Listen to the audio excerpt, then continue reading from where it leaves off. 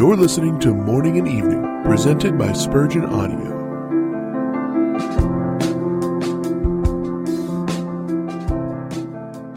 Thine eyes shall see the King in his beauty. Isaiah 33:17.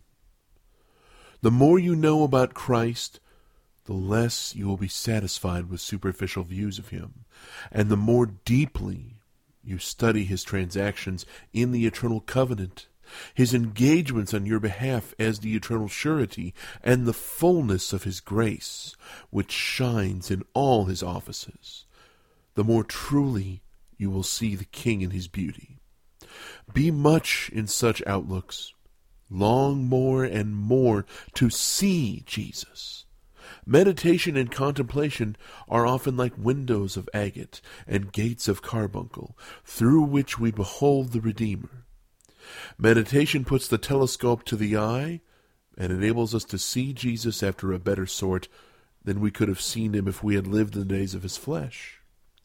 Would that our conversation were more in heaven, and that we were more taken up with the person, the work, the beauty of our incarnate Lord. More meditation, and the beauty of the King would flash upon us with more resplendence. Beloved, it is very probable that we shall have such a sight of our glorious King as we never had before when we come to die. Many saints in dying have looked up from amidst the stormy waters and have seen Jesus walking on the waves of the sea and heard him say, "It is I. Be not afraid." Ah, yes, when the tenement begins to shake and the clay falls away, we see Christ through the rifts, and between the rafters the sunlight of heaven comes streaming in. But if we want to see face to face the King in his beauty, we must go to heaven for the sight, or the King must come here in person.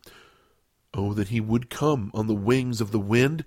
He is our husband, and we are widowed by his absence. He is our brother dear and fair, and we are lonely without him. Thick veils and clouds hang between our souls and their true life. When shall the day break and the shadows flee away?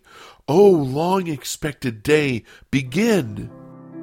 You've been listening to Morning and Evening, presented by the Spurgeon Audio Podcast. For more information about this podcast, you can visit spurgeonaudio.org. You can also email us at spurgeonaudio@gmail.com. Don't forget to subscribe to this podcast and many others by visiting theologymix.com.